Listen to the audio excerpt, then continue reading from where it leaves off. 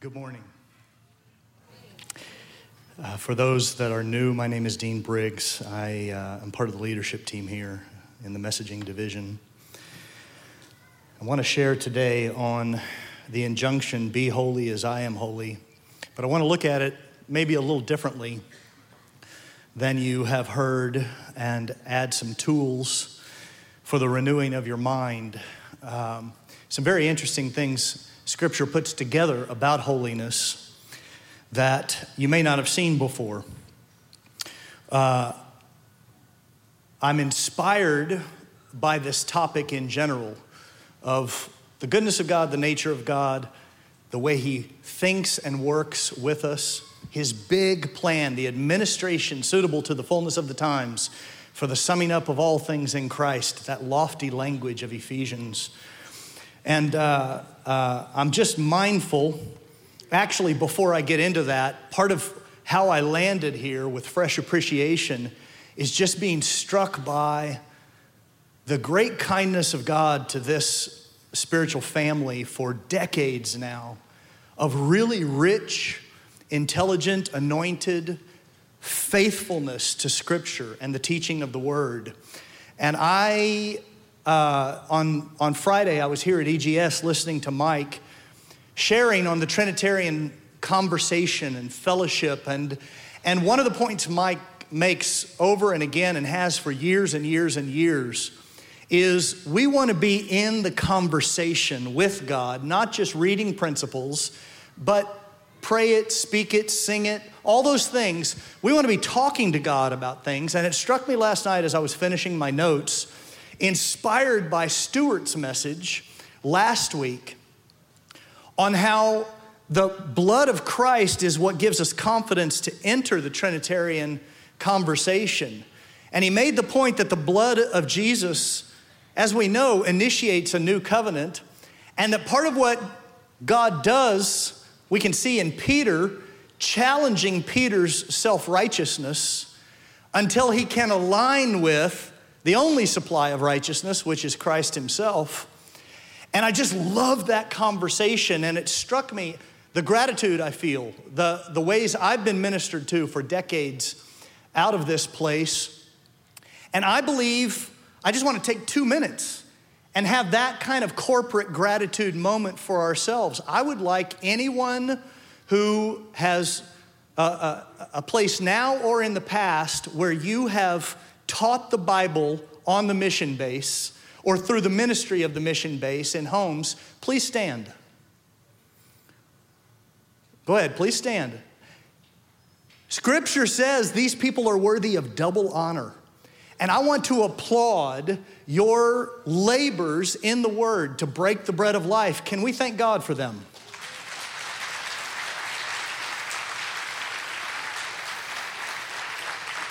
You may be seated. There's so much happening, and at the executive leadership team, we talk about there's so much ground to cover, but it's easy to focus on the demand, but I'm just mindful of how God has supplied what we need. I think over the years, so much great teaching, Alan Hood, Corey Russell, Stuart, Isaac Bennett, Dave, Dana Candler, others, Deborah Hebert, Bob Sorge, so much good teaching. That's actually not common in the body of Christ for the riches of revelation to be concentrated in one place. And then there's this guy you might have heard of named Mike Bickle. And Mike is a poet scholar on the affections of God. And so many have been drawn here because they see something in Mike's life and in the message he has that has given clarity and an invitation to experience the emotions of God for ourselves. And I love that message. So many of us have been shaped by it. But part of what's stirring me this morning is the desire to add to that, not in a way that diminishes the critical need for an understanding of the emotions of God. The emotions of God touches us in a way that brings wholeness, it brings confidence, it brings liberation, it brings peace, it brings strength. When we enter into that delight of the Godhead among the Godhead, and we see that delight is given to us, and we get to give that back and receive it, this is food for the soul and life for mankind. But there's a challenge in the possible overemphasis on the emotions of God, in that we as humans live in our own emotional fickleness. So we know that emotions can be glorious, but they can also be toxic. They can seem so solid one day, and they can shift the next. I'm riding the heights of victory and all of this, and then one thing goes wrong, and I just think everything is wrong, because my emotions are subjective, and they move with the times, and we accidentally push that onto God. Even though we know He doesn't change, even though we know He's eternal, there is no shadow of turning in Him, He's not just giving or feeling the emotion of love, He is love. He's perfect love. He's perfect truth. He's perfect wisdom. All these things, God is perfectly stable, but the emotional conversation alone can be tainted by our experience of our emotions. And so we can end up, if we don't renew our mind, in the mind of God as much as the emotions of God. I want to know the mind of God so that I can experience His emotions fully and not be persuaded by a lie that God's emotions are as fickle as mine. And so that is a process of renewal and sanctification as we are conformed more and more to how He thinks. And that's actually a pretty good definition of truth. You want to know what truth is? Jesus said, sanctify them in truth. I'm going to get to that. But Jesus said, sanctify them in truth. What is truth? Truth is whatever God thinks. It's that simple. You and I try to learn truth, and it becomes a series of principles to us.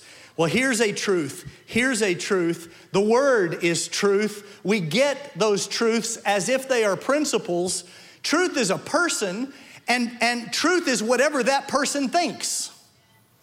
So if he thinks that there's no falsehood in him, there's no lies, and his mind is full of the truth of who he is, and the truth of who he is helps us understand how he does things that are not only emotional and in that sense subjective to the moment in our experience, but they are eternal and fixed in his nature. For example, part of what God does and who he is and the truth of how he thinks is through covenant. God thinks covenantally. And I'm going to spend time today talking about covenant and holiness and the Sabbath. And putting these things together so that we have a real firm foundation in addition to the emotion of God to fully enjoy the emotion of God. Because the more we move into the days ahead, the more Isaiah 19 and the rage of nations and the conversations we're having, the trouble we see in the earth, as that intensifies, it's going to touch our emotions. It's going to be mentally strenuous. It's going to be physically challenging. The more we feel those things, the more we experience them in the pressures of the end of the age, the more we need to have the mind of God and think like God and feel what God feels. We need the whole package. Amen. So, if you haven't downloaded the notes, you can use the QR code in front of you, or you can go to forerunnerchurch.com. Top of page 1. To understand holiness, we need to peel back layers of assumptions that have accumulated over many generations. We need more clarity, a return to some of the fundamentals of the definitions of what righteousness is and holiness and sanctification and covenant. Because these things are how God thinks, and yet they can become kind of theologically fuzzy through our overuse of them. We get familiar with them and we don't understand the distinctions between them. We don't understand the sequence of them, but these things emerge from the ordered mind of a logical God who is not only the most passionate feeler and lover in the universe, but the most brilliant and consistent intelligences. He's all of it. And if we can understand how he thinks and the sequence by which he has ordained the most beneficial and loving interaction with humanity, then we have confidence on every level.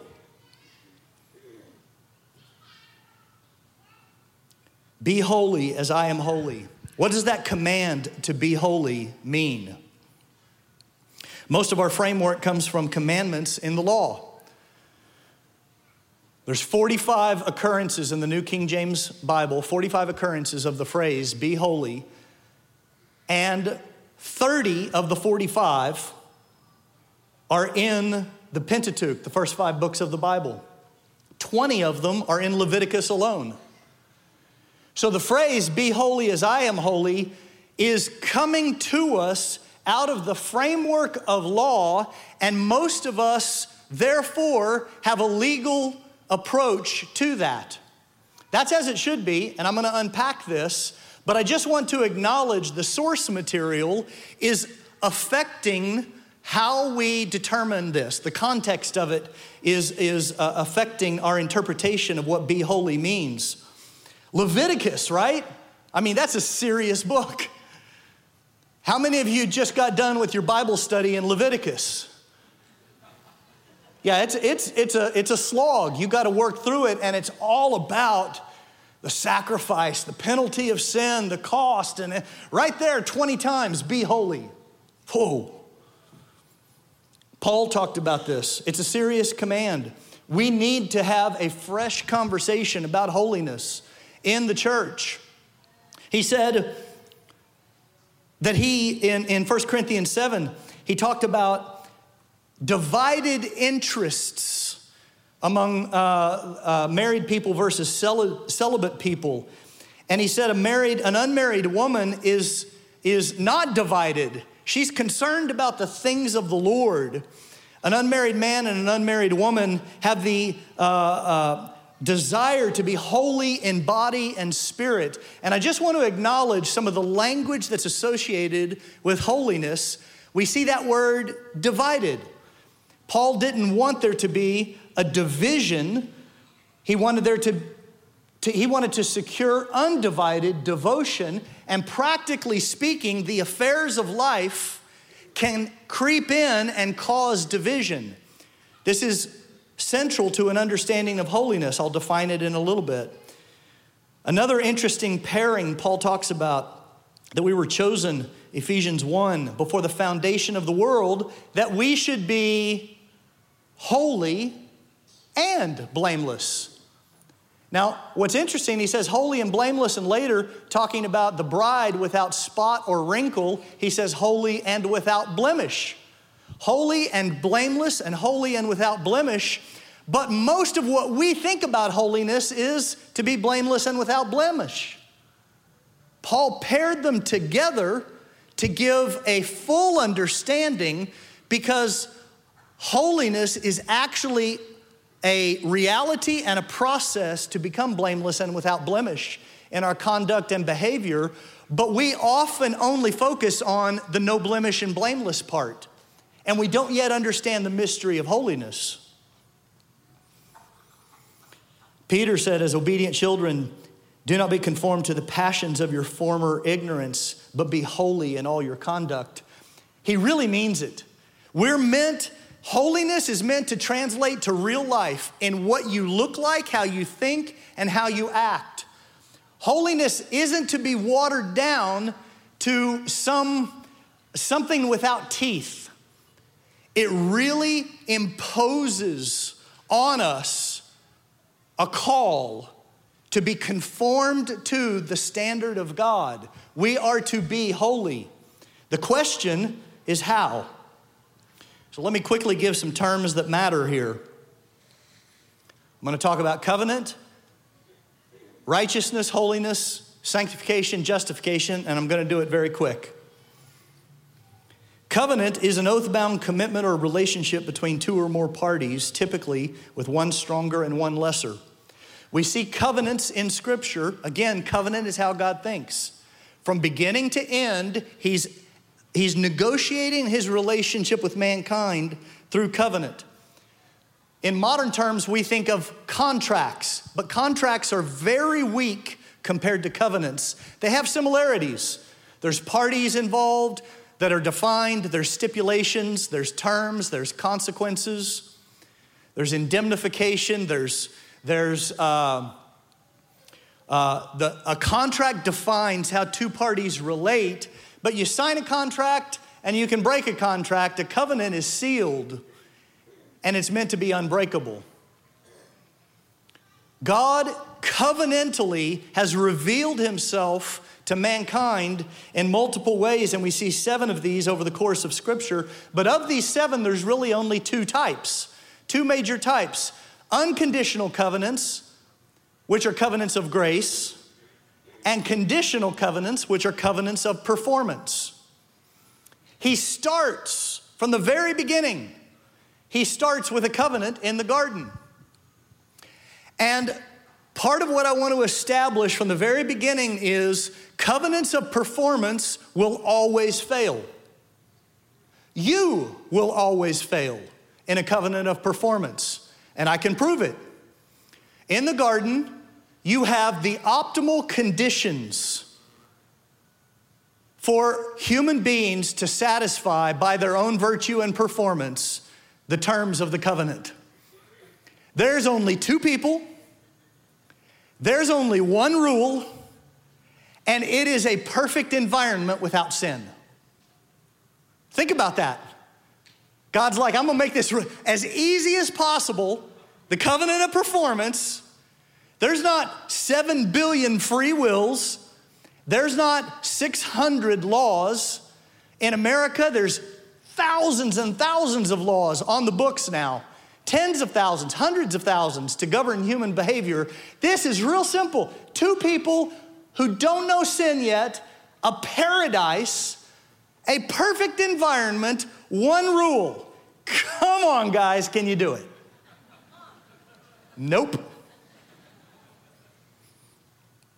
You are guaranteed to fail in a covenant of performance, and that's part of the mind of God that we get from the very beginning of the story. Righteousness. What is righteousness?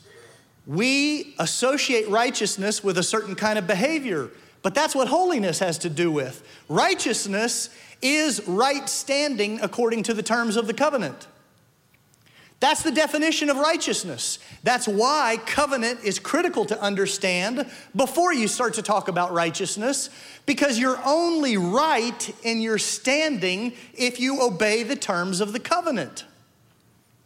So that leads to a challenge, because Scripture is structured testamentally. As a revelation of the mind of God, the 2 testaments, that's Latin for covenant.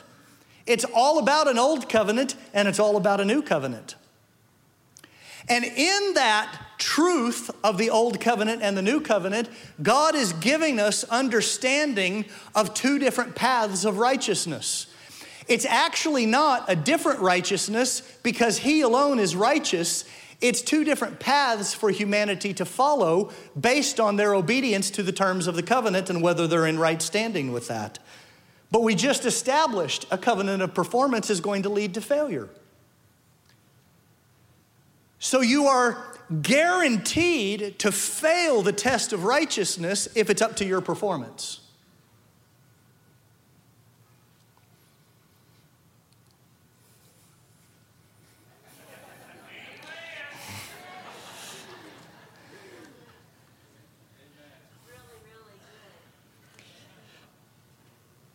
Holiness means to be set apart. That's the primary definition of holiness, to be set apart. From the being set apart, we have a secondary understanding of holiness, which is to be unmixed. And that's what Paul was talking about, to secure undivided devotion.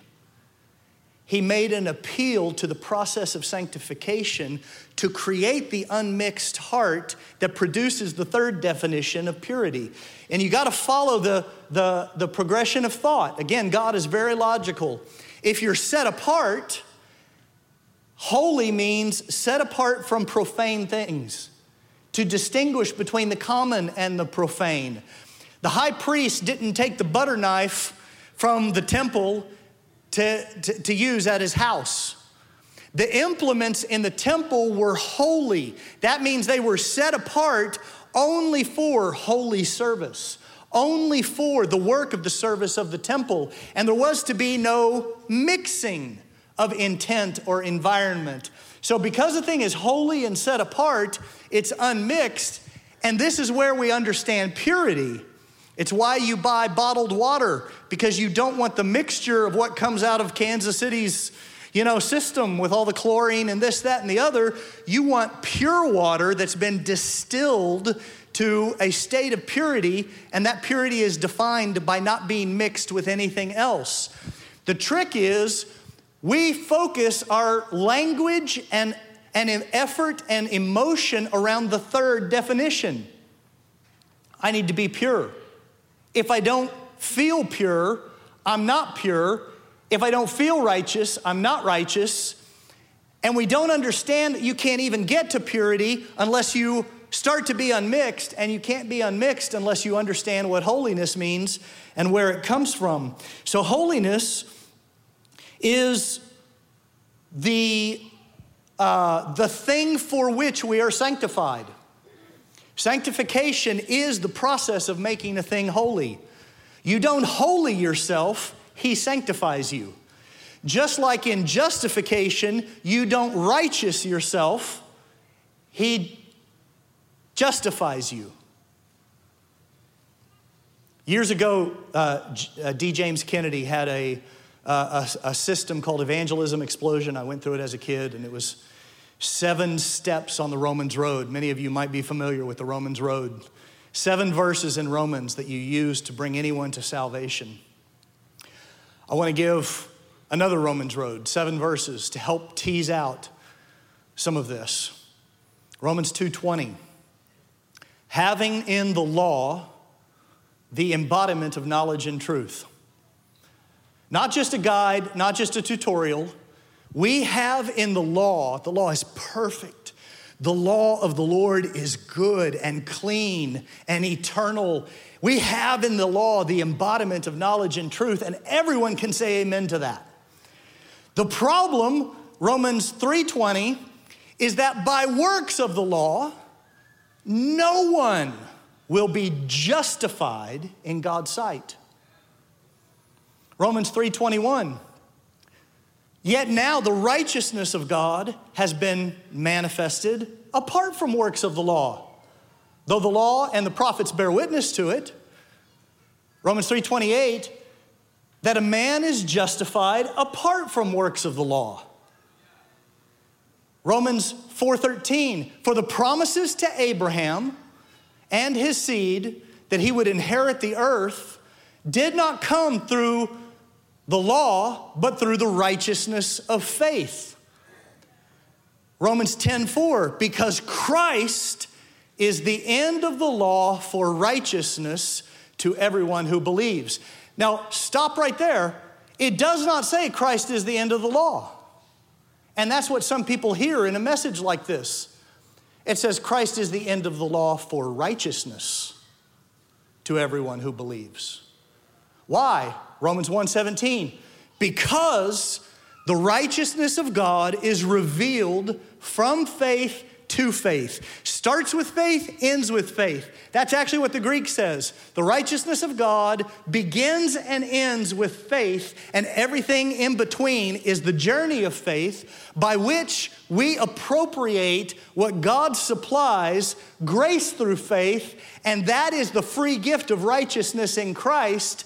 And this is the power of the new covenant. It delivers you from the burden and therefore the curse of a law that is so holy, if it's up to you to perform it, you will always fail, because the moment it's up to you, you don't actually need to be in relationship with God. The 10 Commandments defines righteousness. If I have the 10 Commandments, all I got to do is do it. That's why it's the ministry of condemnation, because it actually produces the thought, I can do this on my own if I just do those things. And man was actually born to only be alive within the provision and character and nature of God, because that's life. And anything that removes humanity from the intimacy of that relational connection is ultimately just one path, one step toward death. And we see that in the garden. They tried to know good and evil rather than participate in life, and it was poison to the soul. God didn't tell Adam, if you eat from the tree, I'm going to kill you. He said, you eat from that and you're going to die, because there's no life there.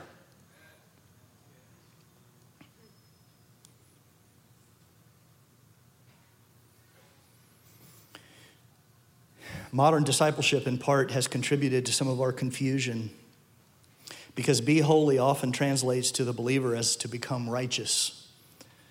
And this fosters wrong mindsets and toxic spiritual attitudes and narratives about God and ourselves, because it's an impossible command.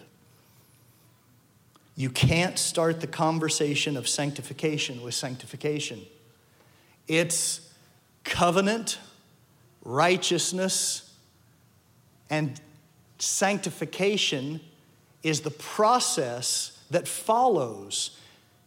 Righteousness empowers. The fact that we have been made righteous in Christ, the fact that we have been born again of imperishable seed, the fact that He has called us by the Spirit to be sons of God. We're part of a new race, a royal priesthood, a holy nation. We are not just struggling to become better versions of ourselves. We are becoming Christ until Christ is formed in you, Paul said. I'm in labor until that depth, that reality. You are actually, your inner man has been reborn. You can't actually comprehend these things apart from being born again, because the gospel isn't about making a better version of you. It's about reproducing Christ in the earth.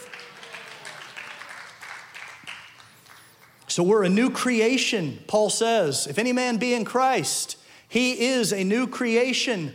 And that's where I want to pivot this in the remaining time I have. If you're in Christ, you're a new creation. And almost every point of disconnect with the emotions of God comes when our mind is unrenewed enough that we actually pull out of being in Christ and we enter into our own labor and striving. When Paul says in Romans 8, there is therefore now no condemnation for those who are in Christ Jesus, reverse engineer that verse. If you are experiencing condemnation, it's because somewhere in your thoughts, you pulled yourself out of Christ. If you are experiencing condemnation, the invitation is get back inside the covenant that He has made with His body and His blood, that is a covenant of grace. It's not based on your performance. It's not based on what you do. It's established eternally by what He has done. And when we believe that and we come into that, you can't touch me, accuser of the brethren. I am beyond you, and my entire life is now wide open to experience the affections of God.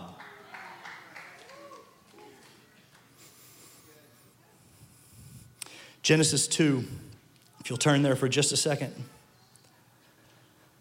I want to look, going to pull this back to the question of holiness. Genesis 2, first 3 verses. Thus the heavens and the earth were finished. Everyone say finished. and all the host of them. And on the seventh day, God finished his work that he had done. And so he rested on the seventh day from all his work that he had done. And here's the kicker. So God blessed the seventh day and made it holy. Why did he make it holy? What is that holiness? On the seventh day, he made it holy because on it, God rested from all his work that he had done in creation. You see several phrases here: the completed work, the finished work, holy, and rest. All of that's together. In fact, what's interesting, though holy is a key word in the rest of the Pentateuch, the first 5 books, it's used only once in Genesis, and that's right here. So later, 2,600 years after this point in time of creation, Moses explains the gravity of the Sabbath to the people of God and codifies it as one of the 10 commandments in the law. But holiness is introduced here before there was sin. So how does God make something holy if it's not in reference to sin? Because almost all our notions of holiness are referring to a distinction in behavior from sin. But God called the Sabbath holy before there was sin. Holiness was about the finishing of his work.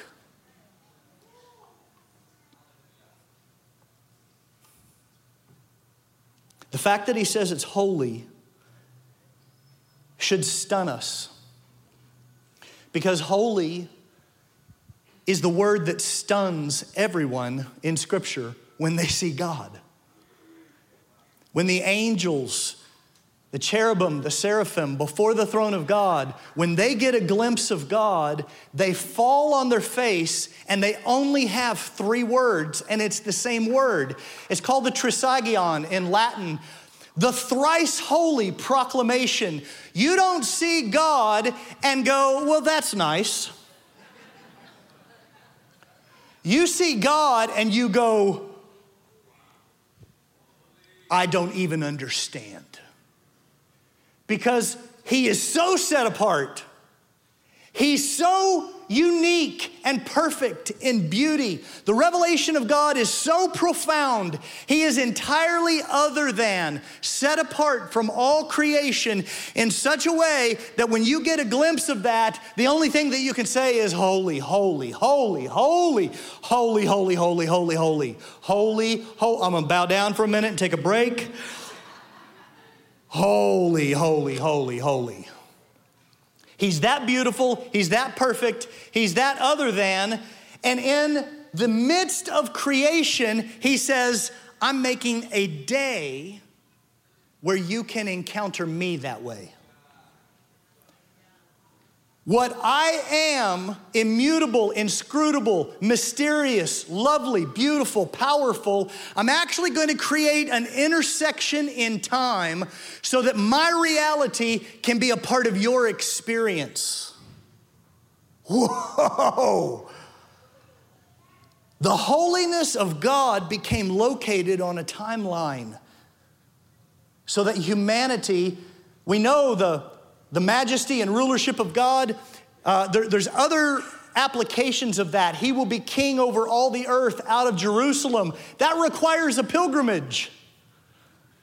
That's a place on a map. This is a point in time that happens over and over and over again. You're continually invited to encounter his holiness. Throughout all of your life, no matter what else you're doing, you step into that place again. It starts your week over and over. And I'm not talking about the day. If you want to ritualize the day, there's certain health benefits and stress and all of that. That's great. But I think we miss it if we overemphasize the ritual of the day and we are not experiencing Christ.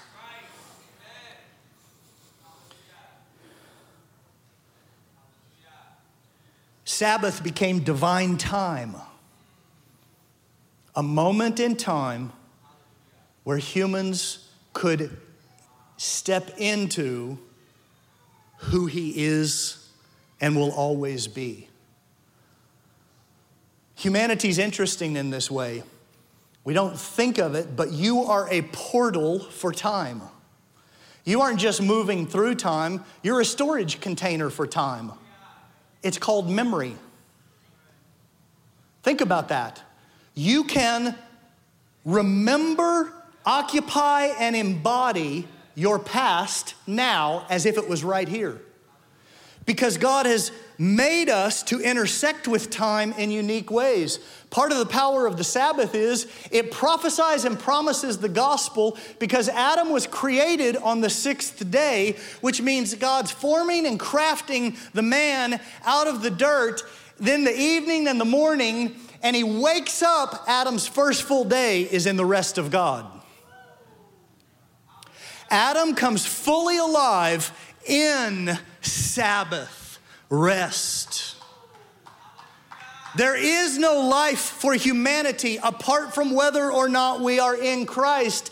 And the Sabbath is an old covenant promise that that man is coming in whom you will be reconnected to life again.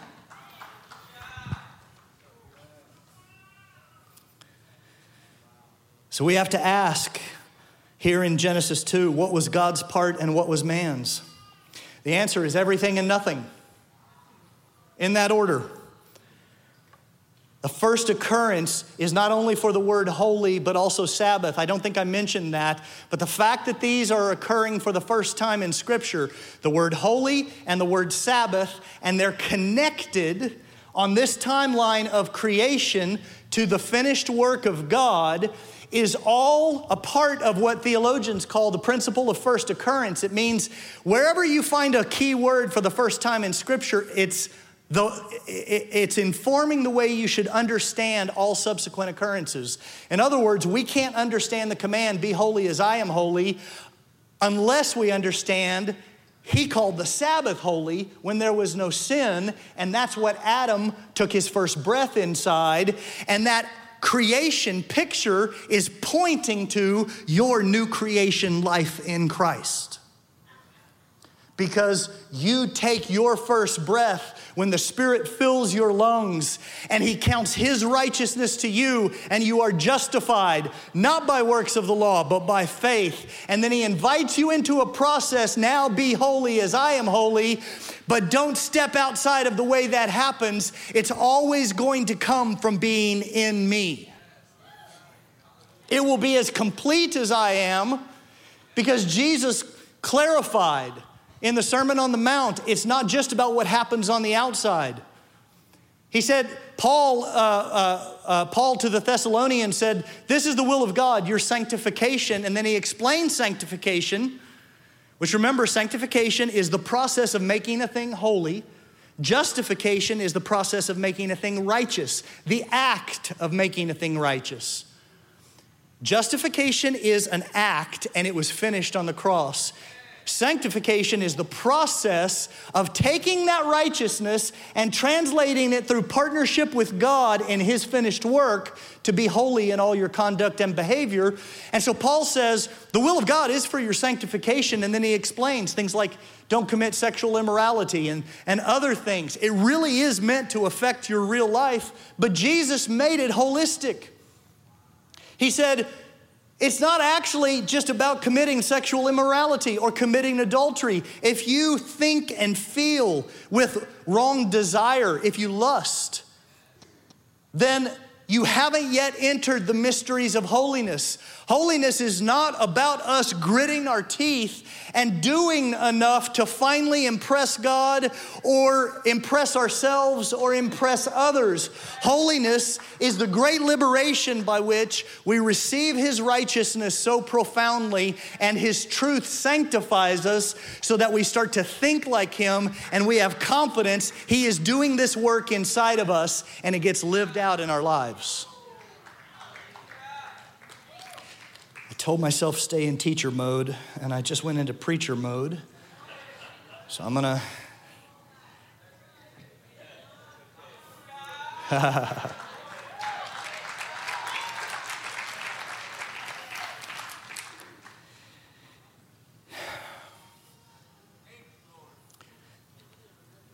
I'm just gonna do this real quick.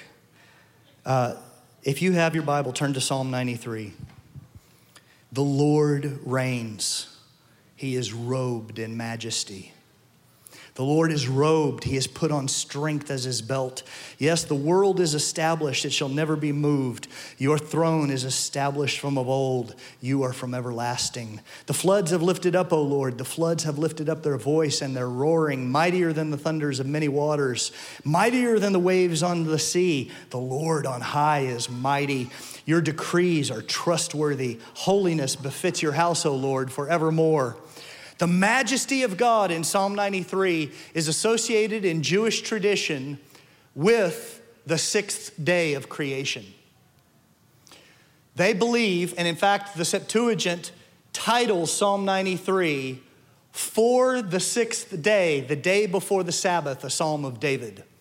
This is the majesty of God because there's a growing body of scholarship that understands the definition when it says God rested on the seventh day. That doesn't mean God was worn out from creation. It doesn't mean he was fatigued. There's a spirit of apathy or lassitude. It's like, whoa, man, that took it out of me. I need to take a break.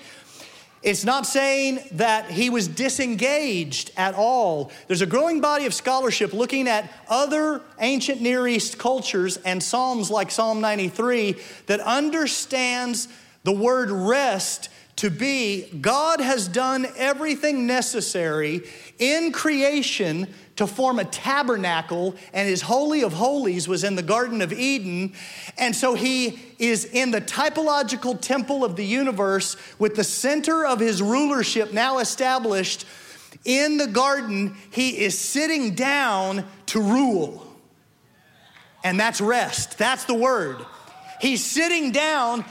The rest of God was an expression of his enthronement because he's now about to rule in creation, not rest from it.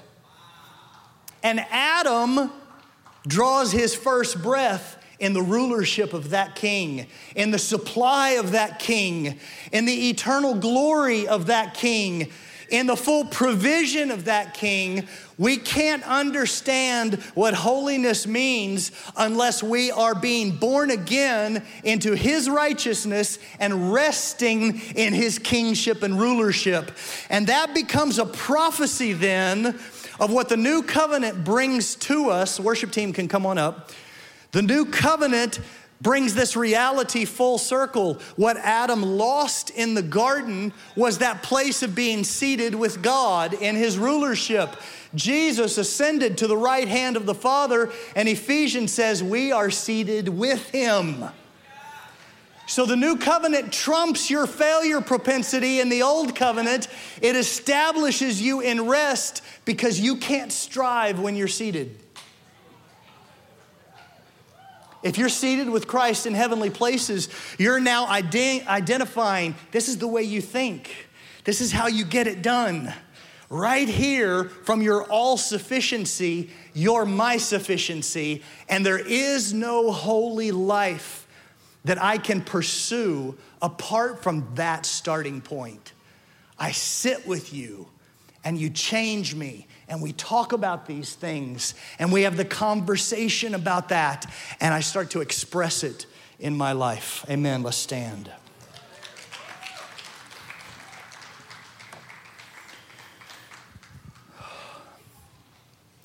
I really believe God is going to take us deeper and deeper into his emotions and into his mind. I believe there's covenantal mysteries that are going to be released. They've always been there, but he's going to give more and more understanding. He wants us to be solidly established. I'm telling you today, there is therefore now no condemnation in that man. Let's be found in him. Let's rest in him. Let's let the fullness of his glory and splendor and kingship define everything. If we are set apart with that mind, then it starts to make sense how to be unmixed. Because the superior pleasures of that life, we don't want to mess with that, and out of that comes pure and holy thinking and living. God, I'm asking for a great renewal of our minds. I encourage you, just in a posture of surrender, if you are feeling especially provoked, come up. Feel free to come up and just let someone pray the blessing of the new covenant on you. Right thinking, the mind of God. Just to be delivered from the spirit of striving. But it's not about you striving to be delivered. I'm telling you, take a seat in Him. So, Holy Spirit, you have many tabernacles of your presence here. Fill us with your Spirit in a new way. Conform our thoughts and mind to your thoughts and mind. God, I'm asking for you to shatter the false mentality of performance, that you would deliver us into the righteousness that comes by faith. That you would fill your people, God. I believe that what He promised, He will. The ministry team will come and just begin to lay hands on others. Who promised is faithful, and I believe that what He promised, He will accomplish. Yes, He who promised is faithful, and I believe that what He promised, He will accomplish. Yes, He who promised is faithful, and I believe that what He promised, He will accomplish. Yes, He who promised is faithful. Ask Him to renew your mind. And I believe that what He promised, He have will a conversation with Him. Yes, He who promised is faithful, and I believe that what He promised, He will accomplish. We want to go deep into the affection of God and the mind of God. God, I'm asking for the holy thoughts, the Holy Spirit, the holy ways that you have architected relationship with us, covenant righteousness, living out holiness. God, we thank you for what you've shown us, but we want more. We want more of your mind, just like we want more of your affection and emotion. Deliver your people from the spirit of striving so we can stand in the day of testing, and having done all, stand. Spirit of revelation, come. Oh, we say grace, grace, to enter into your rest, to enter into your perfect To rest. the depths of your wisdom, the depths of your love, Lord. Oh, the Trinitarian love between Father, Son, and Spirit. Oh, the depths, Draw us into the mind of Christ. oh, I rest in you. Your grace is enough. I rest in you. Your grace is enough. I rest in you. Your grace is enough. I rest in you. Your grace is enough. I rest in you. Your grace is enough. I rest in you. Your grace is enough. I rest in you. Your grace is enough. I rest in you. Your grace is enough. He who promised is faithful, and I believe that what He promised, He will accomplish. Yes, He who promised is faithful, and I believe that what He promised, He will accomplish. Yes, He who promised is faithful, and I believe that what He promised, He will accomplish. Yes, He who promised is faithful, and I believe that what He promised,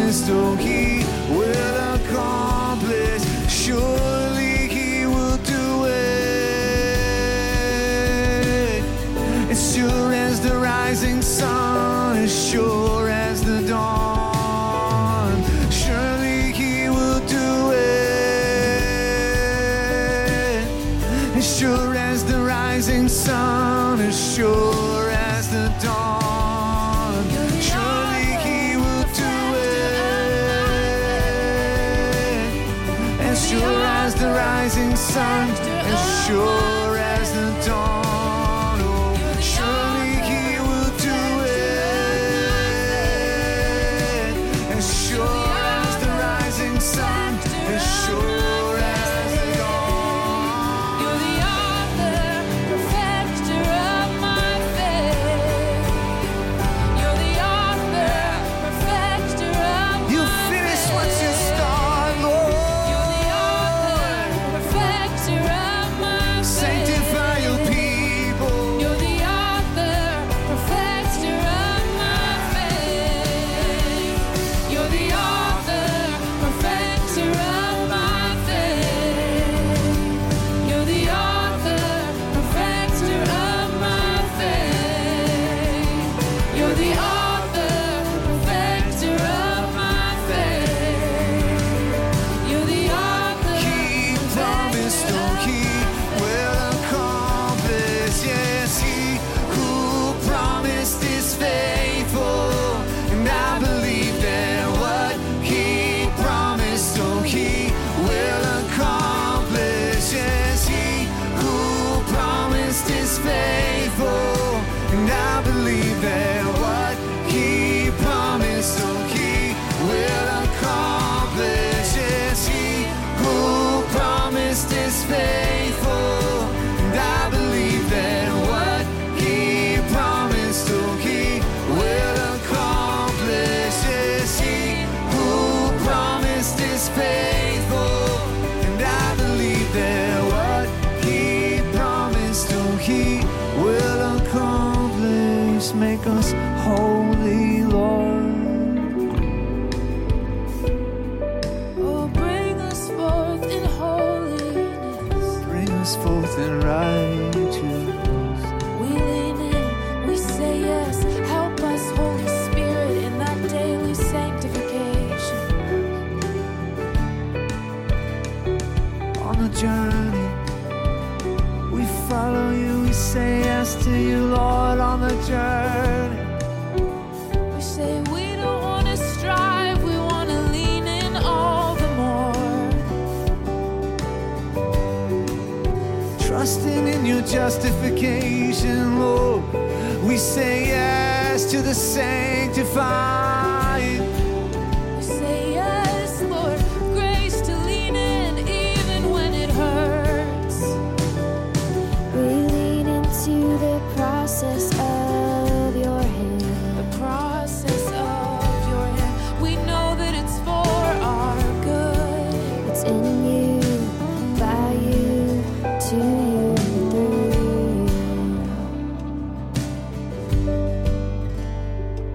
Make us holy, Lord, as you're holy. Make us holy as you are holy. Make us like you,